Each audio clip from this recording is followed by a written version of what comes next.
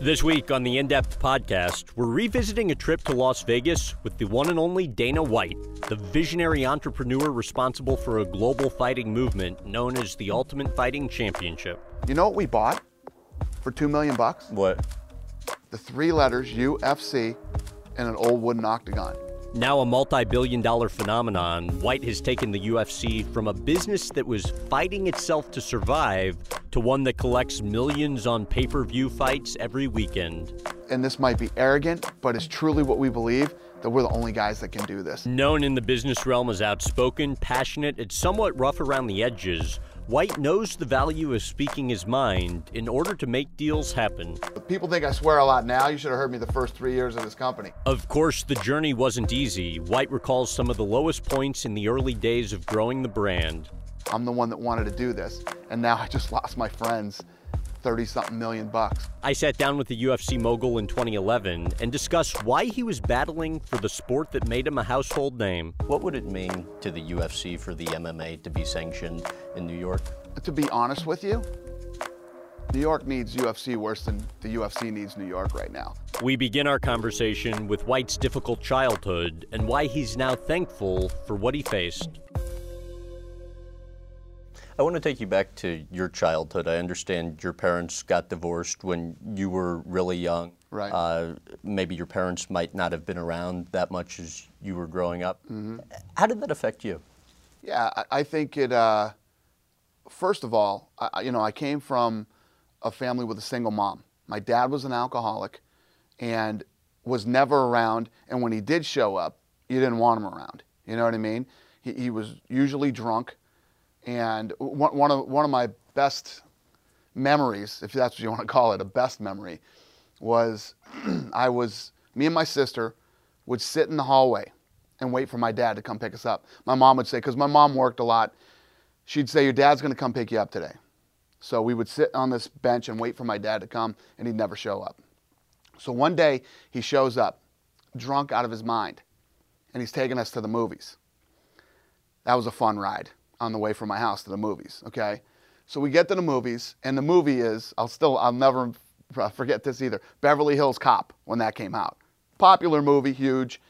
We walk into the theater 10 minutes late, right? And the theater's packed, there's nowhere to sit. He screams out in the middle of the theater, we're gonna have to start moving some people here. Okay, yeah, that's real fun when you're 9 years old. We walk down to the very front row. You know, when you're sitting in the seat and you're looking at the movie theater like this, at the movie screen, and it's already 10 minutes into the movie, and he says to my sister, what do you want? You want popcorn, whatever, and then he hands me 20 bucks, tells me to go get it. The movie, Right. 20 bucks. So I go out and I get the stuff and come back, but that was a typical, outing with my father. And then my mother, she worked a lot, wasn't around, so me and my sister were home a lot alone. We had to clean the house and do all the stuff that you have to do when you're a kid. But one of the things I think about growing up alone is, there's a lot of stuff that you have to learn on your own. I was never really into, I never played these sports. You play sports because your dad teaches you or you whatever. So, but I honestly wouldn't change one thing about the way that I grew up.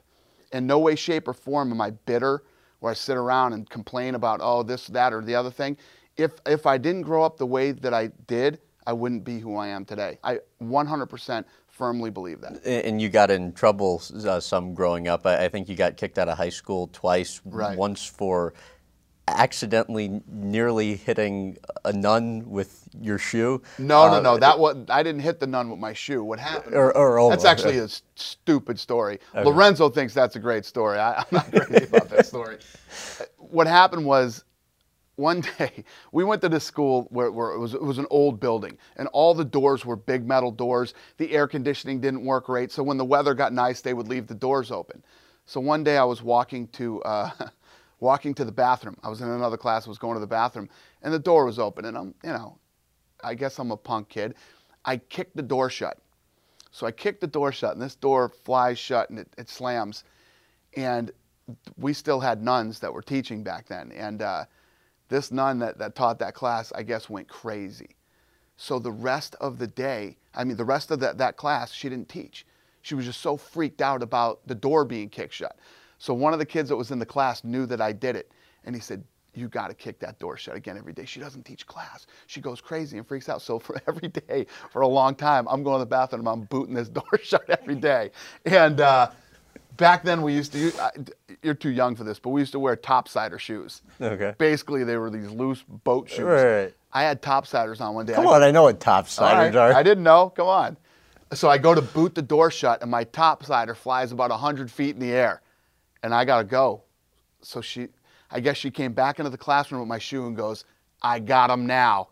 And she did. What am I going to do?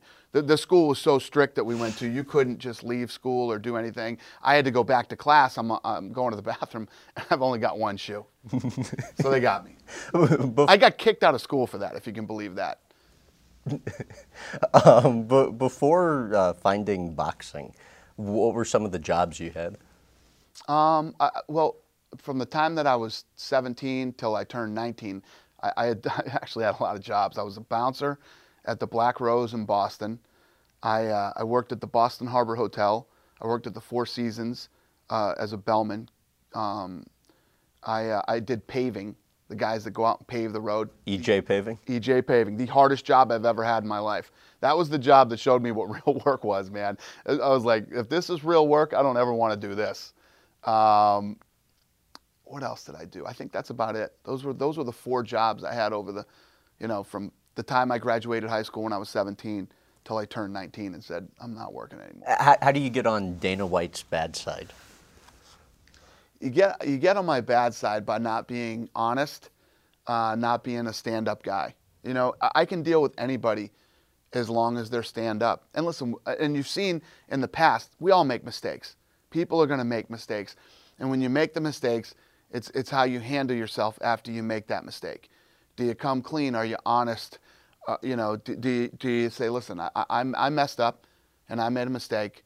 We're all humans, man. We're going to make mistakes. It's how you handle yourself after you make that mistake.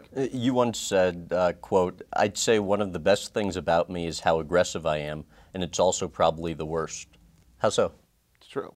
I think the aggression has got us to where we are today, and the aggression has got me in some trouble sometimes too. In what ways? Many ways. I'm pretty much. Aside from like the comment you make about somebody that's blown up. Yeah, well, that's it. Aside from that. I'm so aggressive that it's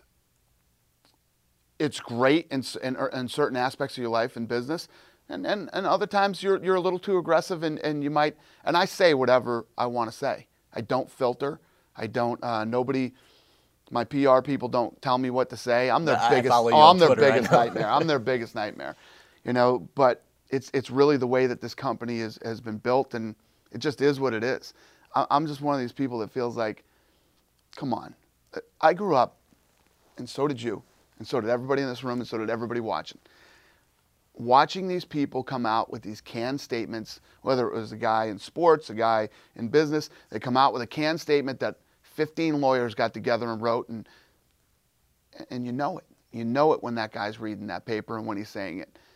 You know what you get with me. If I said it, I mean it, and that's it. We're all adults here. And yes, I swear and things like that. So do you, and so do they when they're home. Who cares? I don't care. What do you think your biggest area of self-improvement is? I got a lot of areas I can improve on. Let me think. My biggest area in self-improvement. I don't know. I couldn't answer that off the top of my head, but I'm sure there's a lot year round. And you've got to want to really work here and really want to be a part of this thing, to dive in and want to do this. How would you describe your work ethic? My work ethic is different. I'm obviously one of the owners, plus I love this. I love it. It's what I would be. If this wasn't happening right now, I'd be in the fight business anyway. This is what I love to do. I made this decision when I was 19 years old. So it's kind of tough talking about my work ethic because for me, there's no days off. There's no holidays. I'm on the phone Christmas Day. What used to drive me crazy when we were building this company, we do deal a lot with entertainment. We're on television. We're in the pay-per-view business. and the list goes on and on. DVDs, you name it, we're in every bit of the entertainment business as anybody else in any other business. Around Christmas time, Hollywood shuts down from December 12th, and they don't come back till like a week after New Year. It used to drive me insane. It felt like you couldn't get anything done. So when these big major holidays come, all these other people that take holidays and they're on vacation, we don't. We keep right on cranking, keep working. We're on the phone every day. Christmas Day, I'm doing stuff. What do you do though when you've just worked and worked and worked and worked you worked yourself to the point where you can't work anymore and need to just clear your mind? And I'm not talking about going gambling for an hour in the casino. I mean just like really clear your mind. What do you do? I don't know. I don't know if you ever really clear your mind, because the reality is I have kids too. So the time that I don't spend working, where I'm not physically working, I'm with my kids, hanging out with my kids. I do two things. I work and I hang out with my kids. And anybody who has kids knows there's never any really downtime. When I devote so much time and energy to this. When I'm with my kids, I'm their slave. I do whatever they want me to do, whatever they tell me to do, wherever they want to go, I am their slave. I do whatever they want to do. So there's never any real, and when I am with the kids, I am on the phone too. The phone rings and there's stuff that needs to be dealt with. So there is no real downtime. Going on vacation, hanging out with them. My oldest son is a quarterback. He plays football now. I love watching him practice. I love watching him play. And anything that my kids are into, I like watching what they do. And so you wanted to be a boxer, but I think it was around 20 years old, or a fighter, and I think it was around 20 years old, you realized this just wasn't going to be your career path. So you end up teaching boxer-size classes in Boston to some of the locals up until the crew of notorious famed mobster Whitey Bulger pay you a visit. Tell me about how that was kind of a turning point for you. Well, the way that it worked was, what happened was, yes, I got involved with boxing, and there's a guy named Peter Welsh in Boston that I was partners with, a local fighter there. And what we did was we started this Get Kids Off the Street program. And basically, it was called the Muni, which was the municipal courthouse in Southie.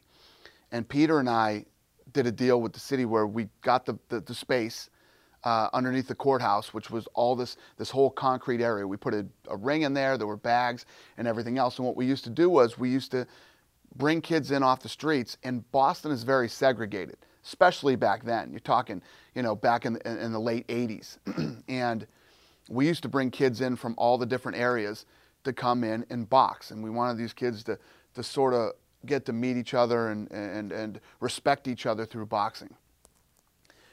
Well, it's great, and it's a great thing to do for the kids, but you don't make much money doing it. It was it was a charity thing that we had done.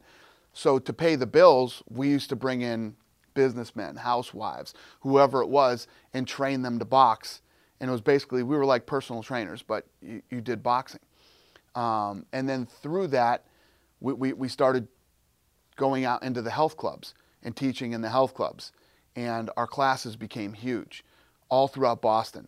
And while we were doing this, some people realized I was actually teaching in, I can't remember what it was called, but it's in the Boston Athletic Club, which is in South Boston. And one day I'm actually in there teaching a class, and these guys literally walk right into the middle of the class. So, we need to talk to you. I'm like, I'm teaching a class, and we need to talk to you. I'm thinking, these guys own the club or something. So I leave the class, I go out and start talking to them, and they start asking me if I know who they are, and I don't. So, and it's not Whitey, but it was Kevin. I'm sure you've heard of Kevin Weeks. It was Kevin Weeks, and that was it, man. They wanted some money, and they walked away that day. And I was thinking, man, I don't even want to know these guys. So. And you were somebody who was willing to pick a fight with somebody if need be, but this was kind of a whole other level. You'd have to be brain dead to pick a fight with these guys. Back in those days when I lived in Southie, I mean, the whole Whitey Bulger thing was huge. But it was like, I lived in Southie, and there were a lot of people, I'm sure, that dealt with Whitey and all that kind of stuff. I wasn't one of those people. I lived there. I never saw any of that stuff. You heard about stuff. But I had never seen any of that. This was the first time that any of this had ever been anywhere close to me. What do you do? I ignored them. I didn't do anything. You know, I wasn't going out of my way to try to bump into them again or to do anything else. And then one day I was sitting in my apartment and I got a phone call. And they basically told me, we want the money. And I said, I don't have the money. It was $2,500, which was like $25,000 to me in those days. You know what I mean? Right. And they said, well, get it from your girlfriend. She doesn't have it. Well, get it from somebody. I'm like, yeah, well, you got till tomorrow. You got till tomorrow, which was a Sunday. The next day was going to be a Sunday. You got till tomorrow at 1 o'clock to give us the money. What did you think was going to happen? No, it's nothing good. Nothing good was going to happen at 1 o'clock. So I literally that day, I bought a plane ticket and came back to Vegas. You went to Vegas. You opened you opened your first gym, which ended up turning into a few gyms, and then you start managing the likes of Chuck Liddell, Tito Ortiz, and this was way before Chuck Liddell and Tito Ortiz were who we know them to be today. I think Liddell at the time, at least occasionally, would make $1,000 a fight. You completely turned his career around, but I want to take you to the UFC back in '93 when it first came on the scene. There was groin punching, hair pulling, headbutting, all of that was allowed. Senator John McCain, famously called the sport barbaric, like human cockfighting. How fair do you think the criticism was then? I think it was very fair. We didn't disagree with McCain or any of the other people. The problem was with the old UFC was McCain came out and said, you can't put on these unregulated fights with no athletic commission or making sure that the fighters are taken care of, the doctors, you're going through the proper medical testing. Fighting, boxing or mixed martial arts, these combat sports are the most regulated sport in America. Basically, everything we do is overseen by the government. And he was telling the old owner, you can't do this. And the old owner said, well, I'll just go to places where you can't get me, which is nowhere. I mean, if you think about the last person on earth you want to butt heads with, it's the government. You do not want to butt heads with the government. So, and the reality was, as we got involved in this sport and started to learn more about it, like you said, when I started to work with Tito and Chuck, as we started to learn about the sport, we were blown away by it, by what great athletes these guys were. Most of these guys graduated from college. All these myths about this sport were just that. They were myths. None of it was true. It was basically old marketing by the old owners just to make it sound crazy. Because, and to not smash this guy and make it sound like, how did this guy blow this? In a million years, these guys never thought they were creating a sport. The first UFC was put on by this guy. He was a television guy. And it was supposed to be, let's answer the age-old question of which fighting style is the best. Will a karate guy beat a kung fu guy? Will a wrestler beat a boxer? We'll put on this one-time pay-per-view, and we'll see how it goes. Well, they put on their first pay-per-view, and it was huge. It rivaled the WWE and big boxing events at the time. So, of course, they're going to do another one. So they did another and another and another.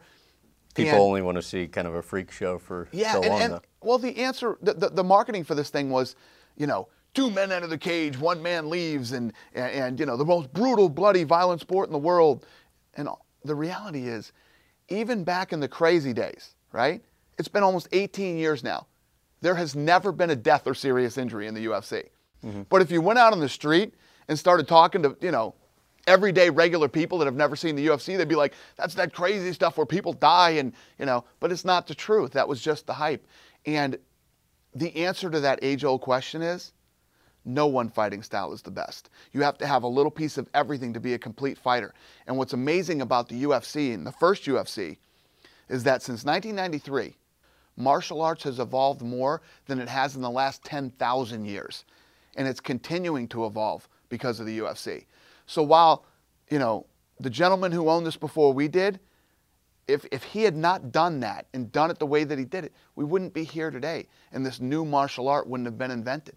What was the state of the sport when you were, or the state of the UFC when you were interested in purchasing it? It was going out of business. It was basically going out of business. This guy, I don't know if he had the money or didn't, but was not willing to fund it anymore. Mm-hmm. It was at the end of his rope. It was going out of business. So you and the Fertitta brothers, heirs to the Station Casino billion-dollar fortune, and your former classmates, I guess, were fans of the UFC even before you bought it, would occasionally travel around the country just to sit as spectators at the events, and always thought that you guys could do this better. So when you learned that the UFC was indeed up for sale, what did you do? Well, what happened was, originally Lorenzo and I were going to get involved in boxing. And I was out with his brother Frank one night at the Hard Rock. And Lorenzo being the CEO now of right. UFC. And we saw John Lewis, who used to fight in the UFC. And Frank said, I've always wanted to learn ground fighting, because we all used to box. So I said, yeah, me too. So we went over, I knew him, we started talking to him, and we set up a lesson for Monday. We told Lorenzo came too, and we started taking jiu-jitsu, and we were blown away by it. Blown away. We fell in love with it. We started training 3-4 days a week. We'd all try to learn more than the other one so we could submit them next time we wrestled. And through that, we started to meet some of the fighters. And then we were blown away by the fighters. These guys were smart. They were incredible athletes. And then we went to our first UFC event, and we sat in the crowd and started to go, man, imagine if they did this, and imagine if they did that. This thing could be big. And then I started managing Tito and Chuck. I met those guys, started managing them, and I got into this huge contract battle over Tito's contract with the old owner. And through that, it lasted almost a year. And through that, I found out that the UFC was in trouble. And like I said, Lorenzo and I were going to get involved in boxing. They were down in Miami. I called them and said, I think this thing's in trouble. I think we could buy the UFC. And a month later, we owned the company. How was the deal structured between the three of you? Originally, the deal was I owned 10%. They owned the rest. I was the president, came in and took this thing over and started to run it. Then, throughout the years here, the Abu Dhabi now is a partner. These guys are 10% partners too. So it's me, Abu Dhabi, and Frank and Lorenzo. Just out of curiosity, I mean, I know Lorenzo had said initially they just kind of bought it as a hobby with no real, plan set out for what they wanted to do with it. Obviously, it's become wildly successful, and you very well may have expected this, but it seems unlikely anybody could have expected it to become this successful this soon. So what happens if they want to, sell their 80%, and the dynamic of the relationship then changes? Yeah, it's, well, first of all, they bought it as a hobby, but more to it than that? It was a business, okay. Absolutely. Because we bought it for $2 million. They invested another 44 into it. That's one hell of a hobby. You know what I mean? And the way that I look at 44 million is you had like 80-something million before you got taxed and ended up with your 44 million. So it was a big investment. It was more than a hobby. It was definitely a hobby, but it was a business that they 100% believed in. The crazy thing about this is when you start looking at the money side of this thing and you say, what if the Fertittas wanted to sell this? Understand it's a business. And in business, everything is always for sale, But right now, and this might be arrogant, but it's truly what we believe, that we're the only guys that can do this. We're the only guys that can take this thing to where it needs to be. We're definitely the guys that love it, are passionate about it, and have the roadmap for where this thing's going to go. So I can't say that they wouldn't do that. It could happen, and if it did, we'd see what happens. I mean, somebody else would come in and buy it, and maybe me and the Fertittas move on, or I just couldn't see myself. I don't know. I don't know if I could see myself doing it without them. Really? We got into this thing together, and we have an amazing work and friendship dynamic. I think about this. The one thing that's made this thing successful has been the relationship between me and the Fertittas. When things were going bad and you're $44 million in the hole and you're losing money, there's going to be some finger pointing. You know what I mean? Oh, you were the wrong guy. You didn't do this. You didn't do that. And never once did they do that and say, we're in the hole 44 million. We think you made a bunch of mistakes. Because I was the only guy over here in the early days. You know what I mean? Then when everything starts taking off and it becomes incredibly successful and you're doing interviews and that's when everybody starts going, hey, this is mine. Hey, I'm the guy. Hey, I made this happen. And there's never been any of that either. There's never been me going back and going, I want more than my 10%. Any successful band, any successful business, you see it happen all the time. Great bands break up. Businesses fall apart because guys start fighting and arguing. Never happens with us. And one of the big reasons is, and I said it earlier and it's the truth, I could care less about money. I don't care about money. I love this sport, I love this brand, and I love what we're doing. And I get up every day. And treat this thing like I own 100% of it. What was the lowest point of those early years for you? The lowest point was when Lorenzo called me and said, I can't keep funding this thing, man. I can't call my brother again to ask him to fund this thing. I need you to get out there and see what we can get for this thing. I started making calls all that day. And he called me back that night and I said, I don't know, man, 6, maybe 8 million. He said, all right, I'll call you tomorrow. He called me the next day and said, let's do it. Let's keep going. So, what was that night like for you? Number one, the thought of failing. Number two, the thought of I'm the one that came with this idea. I'm the one that wanted to do this. And now I just lost my friends 30-something million bucks. Because at that time, we were probably in 30 to 30-something million. Is there more pressure when you're at your lowest point, as you were 44 million in the hole, or when you're on top of the world? And I think it's all the same. We actually put a ton of pressure on ourselves. As successful as this thing gets, like when we signed the Fox deal, the first thing everybody started saying to me when we signed the Fox deal is, you did it. You're mainstream now. We're not mainstream, man. Don't start patting us on the back yet. We've been given the opportunity to go mainstream. Now's the time that we got to dig in and work harder than we ever did. We got to deliver now. So we've been given the opportunity to go mainstream. And now it's up to us to take it and make it happen. And you said, quote, I spent the first 3 years yelling, fuck you, over the phone and telling people I was going to sue them. Oh, yeah. It was an absolute What was war. going on? The first 3 years of this company was just an every day when I came in here, it was war. And that's literally what I did. I'd stand yell on the phone, fuck you, fuck you. People think I swear a lot now. You should have heard me the first 3 years of this company. The bottom line is what had happened was the old owner, you know what we bought for $2 million? What? The 3 letters UFC and an old wooden octagon. He had stripped this whole thing down. He had stripped it down to keep it alive. He had sold everything off. The DVD rights, all the old library, the video game rights, the merchandise rights.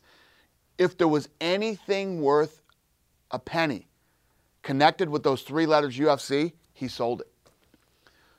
And as you build a company like this, you build a sports franchise, you build a brand, there's certain things that you need to protect. We didn't even own UFC.com. UFC.com used to be user-friendly computers. Now, the guy that owned that company, he's out there somewhere. He and I used to battle for years. I'd call this guy and trying to get UFC.com and the numbers that he would come at me with. I'm sure he's pissed now. Oh my God. Thank God we got it done before everything really took off. But this guy, we battled for you, just stuff like that. All the rights and the trademarks and all the things that you need to build a brand were gone. And I had to go out there and battle to try to get these things back. The other thing was, it had become where this guy hadn't defended anything. To have a brand worth value, you have to have trademarks and he hadn't defended any of that stuff. None of it. So I had to go out, not only and get all these rights back and try to get this stuff back into the company, but I had to go out and battle with the people who were stomping all over them. Right. You know what I mean? So it was, I got into this thing. Me, Frank, Lorenzo, all of us, we got into this thing going, this is going to be so much fun. We're going to be in the fight business. we'll be friends with all the fighters. It'll be so cool, and we'll build this thing up. Everybody will make lots of money. Meaning we'll take care of all the fighters. Sure. These guys are going to be so happy being with us. And then you get into it, and it's, nothing is ever what you think it's going to be. So you met with the Nevada and New Jersey athletic commissions to create a set of unified rules that would be essentially accepted everywhere for the UFC and the sport. You went after mainstream sponsors. You met with the cable operators to get the UFC back on pay-per-view. How about the most challenging part of essentially trying to create a sport? Yeah, it was all challenging. Everything that you just said, it was all challenging. The hardest part was, now when I pick up the phone and the UFC's calling, people want to answer. Back then, you have no idea. I mean, I had to fly to places and literally had to wait outside people's offices for them to come out and grab them because they wouldn't meet with me. They didn't want anything to do with the UFC. They didn't even want to waste 5 minutes of their time to talk about the UFC or meet with me. So I'm not kidding you. I would literally go, for instance, and he hates when I tell this story, but it is what it is. Guy that used to run In Demand pay-per-view. His name is Marshall Zelaznik. And they would have these big conferences for cable conferences. And I would try to set up meetings with this guy, and he wouldn't meet with me. So I would go to these conferences, and I would look on the schedule and find out when he was getting out of his next thing, and I'd wait outside the door, and I'd start walking beside him. Dana White from the UFC. I'm telling you right now, we got this idea, we're going to do this, we're going to do that. You got to give us a shot. And I just kept following this guy everywhere and terrorizing him. And we finally ended up getting our pay-per-view deal. But long story short, Marshall Zelaznik works here now. He's upstairs, actually, right now. Yeah, hates that story, but it's the truth. And it was just stuff like that. It was one of the guys.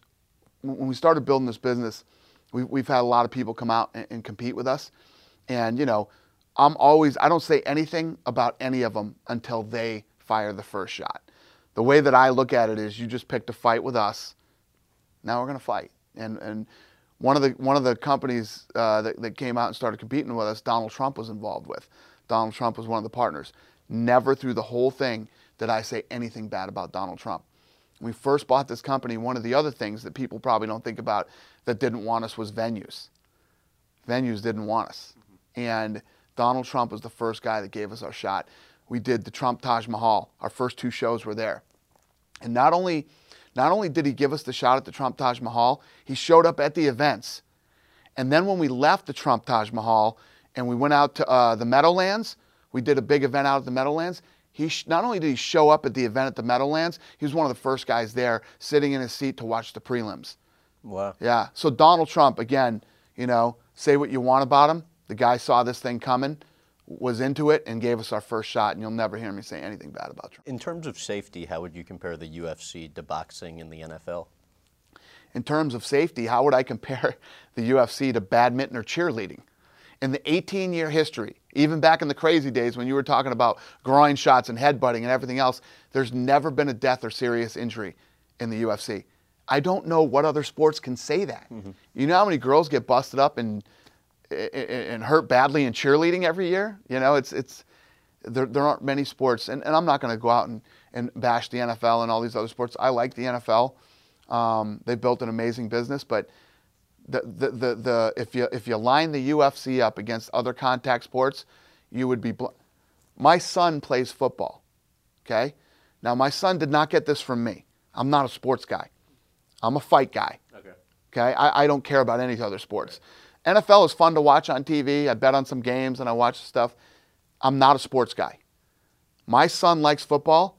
I would prefer he train in fighting and do that than play football. Really? Oh, hell yes. You know how many guys I went to school with that played football, blown their knees out, shoulders, had to have all these shoulder, everything else? You know how many guys I know that fight and are 40 now and still in great shape and everything else? I don't know. Unless, the thing is for me with football I guess if you're going to make it to the pros, if there's a guarantee that you're going to make it to the pros, then yeah. But the thing about fighting is I believe that every man should teach his son how to fight. Every man should teach his son how to fight. And even, he's not going to become a professional fighter, I don't think, but he'll know how to fight for the rest of his life. It's with you forever.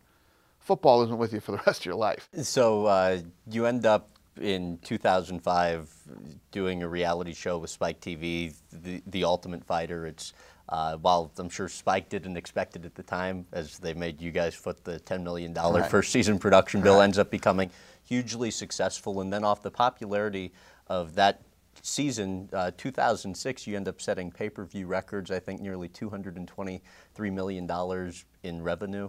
What was the moment for you when you realized you made it? That first season of The Ultimate Fighter was a nightmare.